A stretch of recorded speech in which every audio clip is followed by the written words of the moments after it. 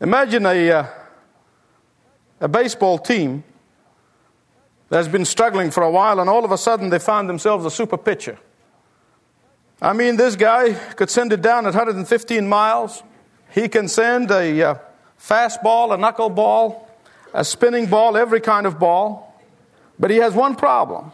He refuses to watch the signals of the catcher. So whenever the catcher would signal him for a low fast ball, he would throw an inside curveball.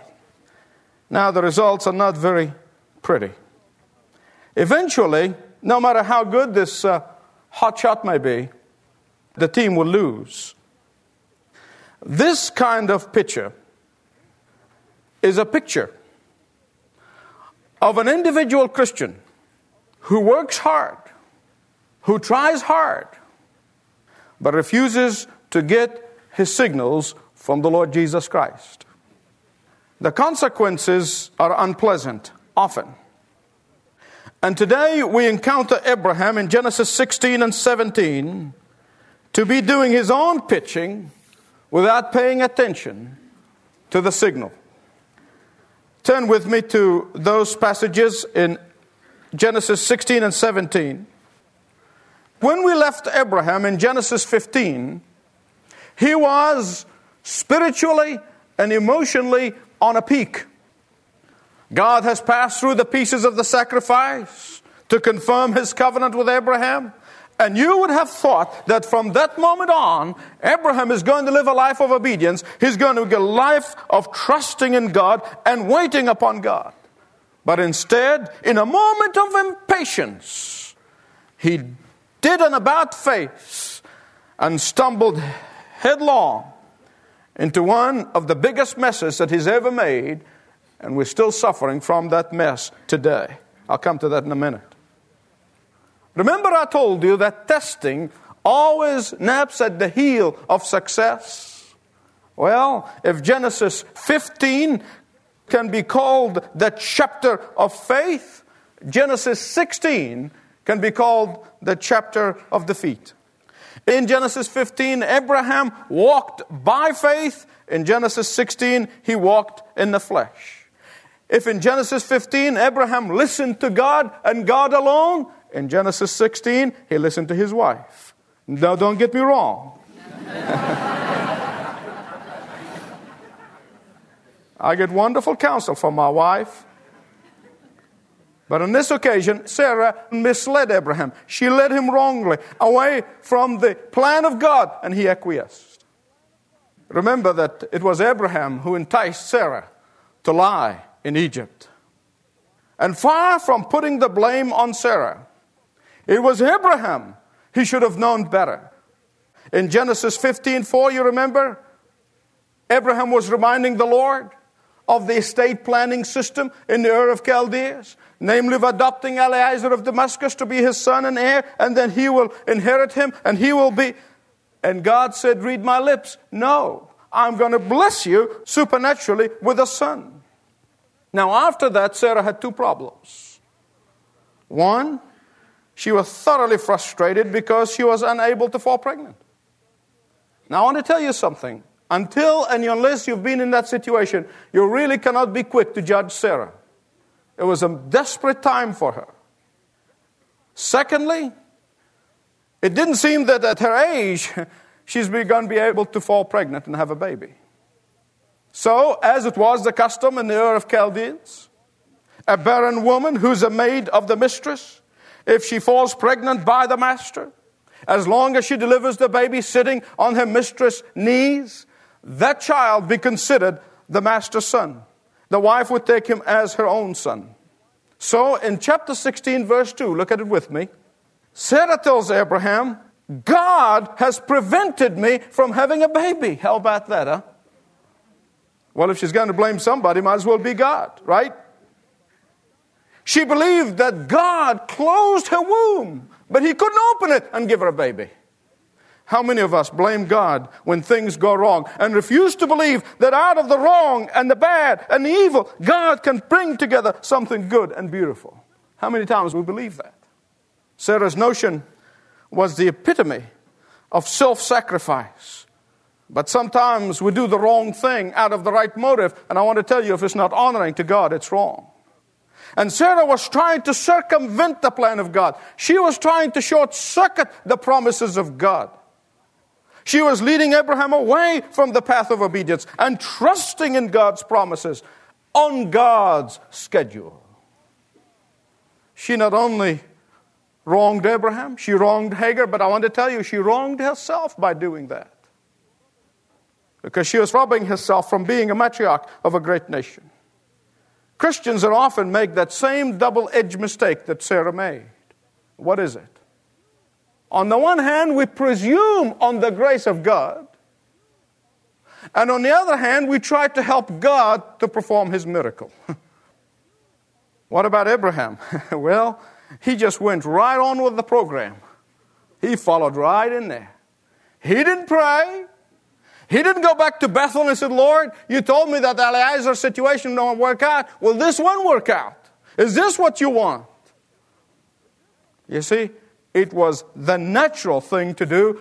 And please hear me right. Whenever it is the natural thing to do, it is not the supernatural. But what an awesome God. I want you to focus on God today. What an awesome God we have. You know, He is famous for picking up the tattered threads of our disobedience and He weaves them into something beautiful. He is famous for pasting together the fragments of fractured lives and He brings a beautiful picture out of it. He is specialist in taking the throwaway material and then He weave a beautiful tapestry in your life and in mine. Someone said that when Humpty Dumpty sat on the wall and Humpty Dumpty had a great fall, and when all the king's horses and all the king's men could not put Humpty Dumpty together again because only the king could. And she needed the king, not the king's men. So Abraham and Sarah finally found out a way to help God to perform His miracle. Our society is now hooked on miracles and angels. And you've heard it and I've heard it. Positive mental attitude will perform a miracle.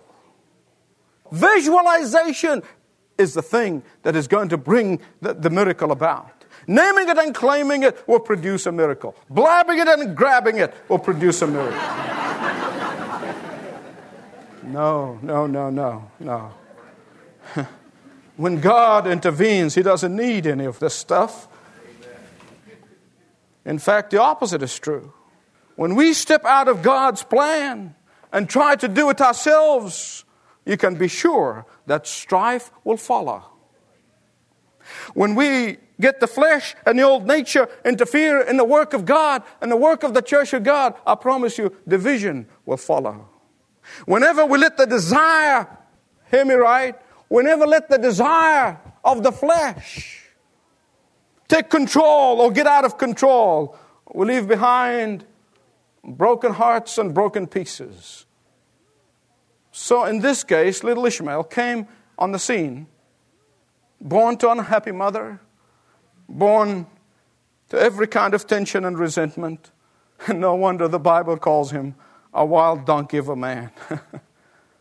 So in verse 4, Hagar began to despise Sarah, and Sarah began to resent Hagar.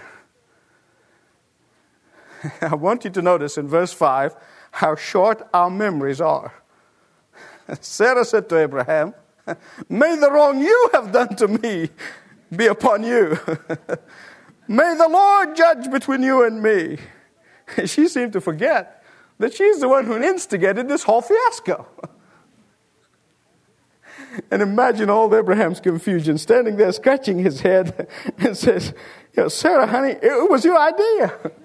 "What do you mean it's my idea? Don't pin it on me now." You see, refusing to accept responsibilities for our action did not start with the left-wing liberals. Adam blamed Eve, Eve blamed Satan, and here Sarah sought to place the whole blame on Abraham. And who would blame Hagar? I mean, she's carrying the boss's baby. I mean, for her, that was a promotion on the job. She's no longer a maid, and she started looking down her nose at her mistress.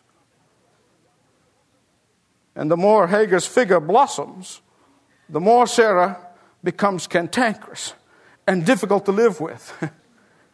Now, men, I want you to learn from Abraham today. Learn how he handled this situation. Abraham understood the first lesson in survival, and it's called surrender. He knew that he couldn't get on the plane and head out for a business trip. So he said to Sarah, he said, look, she's all yours. Do all you want to do, and I'm going to go out and talk to the camels. Verse 6. Hagar did what many people tend to do when they face a crisis. She ran away from the problem. When things get tough, the tough get going out the door. Most of us prefer to run away rather than hang in there and deal with our problems. People quit jobs, people quit schools, they walk out on marriage partners, and they do it with amazing speed. God doesn't expect me to be unhappy, does He? And they run away. The problem is they don't realize that in running away, they're taking their problem with them. Wherever they go, they got their problem with them. They haven't dealt with it. They don't realize that the problem is in the person that they're looking at in the mirror.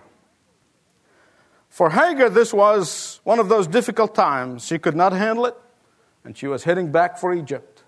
But before she got too far, an angel of the Lord finds her, and he tells her to return to her mistress. Verse 9 of chapter 16. The angel tells her two things that she doesn't like, neither do you, neither do I. What are these two things? In fact, he told her those two things that often gives our generation a Maalox moment. Return and submit. We don't like those. Most of us pray, Lord, change the circumstances. I've prayed that prayer, but not once did I hear the Lord saying, okay, Michael, I'll do that. Not once. Trust me. I am telling you, this is a testimony to the Lord. I often hear Him loud and clear, and He said, hey, I'm trying to change you to fit your circumstances. That's what God does. He wants to change us. And Hagar comes back, and she puts up with Sarah for about 13 more years. At this point, chapter 16 ends, and it tells us that Abraham was 86 years of age. Now, if you haven't listened to anything I've said so far, if you're wondering somewhere, your mind has gone a million miles away, I want you to focus with me just for a bit. This is the most important part in this message. Between the age of 86 at the end of chapter 16, at the age of 99 in the beginning of chapter 17, the Bible is absolutely silent. Nothing is said.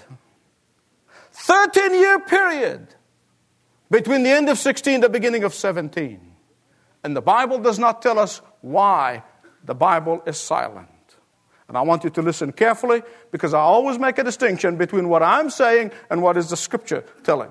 And this is my conjecture here. There was nothing important to report in that 13-year period. And I want to tell you that there's nothing important that goes on in your life or in my life when we are out of the will of God. Because that's where Abraham was. And when Abraham and Sarah tried to interpret the will of God by what seemed to be natural, they marched right out of fellowshipping with God. And the moment they marched out of the will of God, Ishmael was born, and their spiritual growth began to stop. This is the second time here you see that Abraham wandered into a period of spiritual stagnation. And since I start making a conclusion about this period, might as well go the whole way. During that period, I speculate that most likely Abraham became successful as ever. Most likely his influence in the community was never greater. Most likely his reputation of being a hero for rescuing Lot made him an important citizen. But most of all, Abraham thought that everything between him and the Lord is hunky-dory. Watch out. That's a dangerous place to be. After all, he helped God fulfill his miracle, fulfill his promise. Abraham was living a life of a perfect gentleman farmer. No crisis to talk about. No hassles. No financial crisis. No family crisis. No testing. No hassles. God must be pleased with me. Now, my friend, I want you to listen, please, very carefully. The times when the waters of your life are smooth, it is time for you to be concerned about your relationship with the Lord. Abraham failed to recognize that smooth water did not always mean that God is pleased with him. Sometimes when the waters of life are smooth, it could mean that spiritual stagnation has begun to set in your life. The hours when you are struggling and facing crisis after crisis, when you're running uphill and the wind against your face. These are often times when you and I are growing in our spiritual walk with the Lord. Don't knock them down. We don't like them, but this is the secret of your growth in mind. God does not necessarily want comfortable Christians. I don't read it anywhere in the Scripture. Read Acts chapter 13. When the apostles were absolutely harassed, the Scripture said they were filled with joy and with the Holy Spirit. When circumstances seem to be easy and comfortable, it can mean that spiritual progress is at standstill. I think the main reason for Abraham's peace of mind during that period of 13 years was the fact that he was living in a false premise. Some of you are living in a false premise. He thought that Ishmael was the fulfillment of God's promises. And the Lord had to reprogram Abraham out of his self-centeredness. The Lord had to reintroduce Abraham to the big picture of God. So at the age of 99, on his 99th birthday, the Lord pays him a visit. Now, if any of you are keeping a ledger, it's been 24 years now since God promised Abraham in Genesis 12. And here in 17:1, turn to it, 17:1. I want you to mark in your Bibles, by the way, that period of 13 years. Put it down there. It will remind you as you read the Bible again in 10 years' time. Verse 1. For the first time, the Lord now identifies himself to Abraham in a different way. He identifies himself as El Shaddai. That magnificent Hebrew word which means the Almighty One, the All-Powerful One. In other words, he's saying to Abraham, I didn't need your improvising, I just needed your obedience. Then he commands Abraham, walk before me and be blameless. Do you know why God said this to Abraham? God is saying to Abraham, don't keep on making the same mistake over and over and over again. Don't keep making the same mistake. How many of us spiritually just keep on making the same mistake and we repent and we fall again? And God is saying to Abraham, walk before me and be blameless. Learn from your experience. Learn from the lessons that I have allowed in your life. But you know, there is a comforting note here. It just blessed my heart. And it is this. God's promises are never affected by our failure. Our failure is painful to us. Our failure can stomp our spiritual growth. Our failure hurts those around us. But thank God, his promises remain the same. And here at the age of 99 for Abraham and 90 for Sarah, God is about to renew his work in their life. He changes the name of Abram to Abraham and Sarai to Sarah. But not only that, he's about to bless them with a son of their own. Now listen, please, don't ever think that you are too old to accomplish great things for God. Now, I don't mean you're going to have babies like Abraham, but you sure can have spiritual children. at any time in your life. Even when you are physically unable to get around, you know what? You can intercede and you can pray better than the rest of us because you have more time. And I was talking about this and thought of a friend who gave me a little cutting of a newspaper where a child was lamenting his grandparents' retirement and went something like this. After summer break, the teacher asked the small pupils how they spent their summers. Well, one little boy's reply went something like this. We always spent summer with Grandma and Grandpa. They used to live up here in a big brick house, but Grandpa got retarded. And they moved to Florida. Now they live in a park with a lot of other retarded people.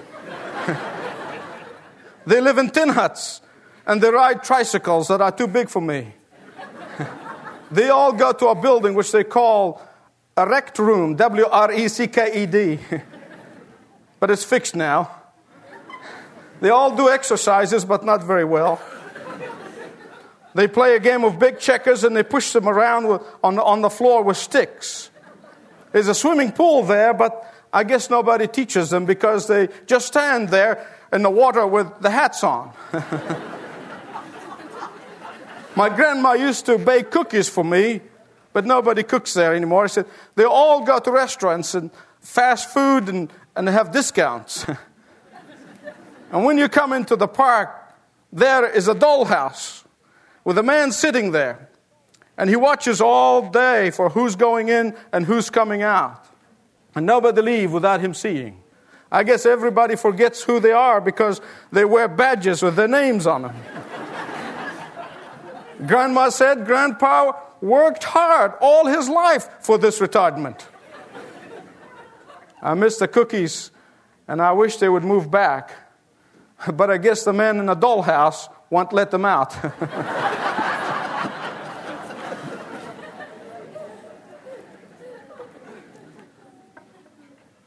God can use you at any age. I want you to notice with me in verse 8, in fact, the first 8 verses of chapter 17. There's something profound here. Mark it in your Bible. What is happening? God is coming there and He's talking to Abraham. And He's saying to Abraham, I'm going to bless you. I'm going to fulfill my promise. And I'm going to give you a son. And you know, until you get to verses 15 and 16, you don't realize what Abraham was thinking. Most of us said, I'll be preaching, and you're thinking of something else. Right? That happens. And sometimes, you know, men are notorious with this. They'll be listening, or at least pretend to be listening, and they're not really listening. And that's what's happening here. God is talking to Abraham about the fulfillment of the covenant. All that Abraham is thinking about is Ishmael. God is talking about something new, something magnificent, something supernatural. And all that Abraham is doing is thinking about Ishmael, Ishmael, Ishmael. God already has given me a son. He must be going to bless him some more. And then he goes in and said, as for Sarah, I will bless her, and she shall be a mother of nations. Kings of all people shall come out of her. And Abraham still thinking Ishmael. And he hears the Lord says something about Sarah. He says, oh, isn't that nice? He's going to remember Sarah. Isn't that sweet of the Lord to do that? And all of a sudden, he probably stopped halfway through his thought. And he says, what? Sarah? Now, you don't mean that, Lord. You already given me a son. By Sarah through Hagar. We took care of that for you. Lord, Ishmael is already born. Surely, Lord, he is the boy that you want. How often that we settle for second best when God wants us to have His best. That's what Abraham is doing right here. Have you ever thought that you have heard the Lord when you basically have heard the voice of your desire? What the flesh is telling you. Have you ever thought that you were in God's will when you're actually doing what you want to do? Have you ever been convinced about something to be the will of God, and you go on your merry, happy way, and then you face a rude awakening, and it was not the will of God at all? Poor old Abraham. He was in one of those predicaments. Now, every bit of wheeling and dealing for the past 13 years went up in smoke. Why do you suppose that God waited for so long? I'll tell you why. Because geriatric maternity wards are not very common. And often God works when the very last human possibility has been exhausted. Only when you come to the end of your tattered rope that He comes in and He hands you a silken cord. Only when you begin to sink in your canoe in the middle of the ocean does He lift you up and invite you to His ocean liner. For 13 years, Abraham planned his life. He planned his hope on Ishmael. He pinned his hope on Ishmael. Now his heart is throbbing with heartache. And the Lord must have known that. So to soften the blow, He says, my covenant I will establish with Isaac when Sarah will bear you a child at this time next year. Glory, no more waiting. That's it. Is God silent in your life? Have you given up listening to the voice of God, thinking that if the waters of life are smooth with you, everything must be okay between you and the Lord? Take time to listen to God. And I pray that He will speak to us. Let's pray. Lord, have I been barking up the wrong tree? I've been chasing after dreams and mirages and fallacies. Stop me dead in my tracks. Turn me around today. Let me hear your voice and yours alone. Is there a barrier that has come between you and the Lord? Have you put your hopes in Ishmael and you cease to listen to the voice of God?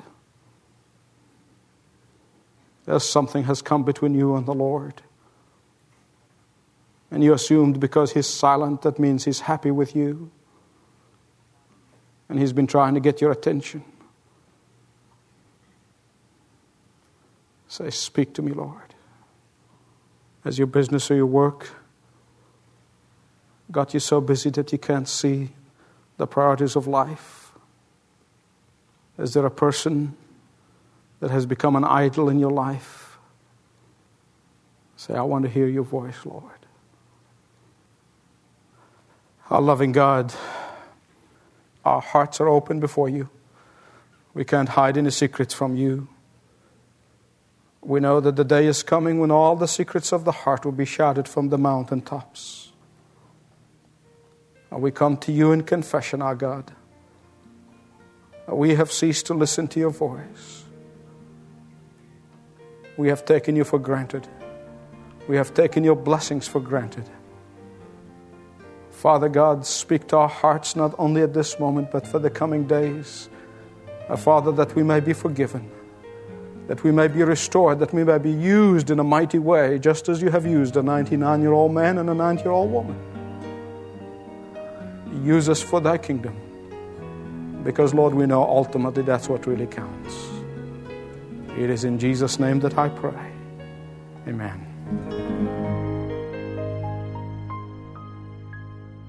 Thanks for listening to this message from Dr. Michael Youssef, recently featured on Leading the Way.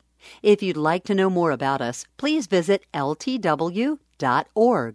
That's ltw.org.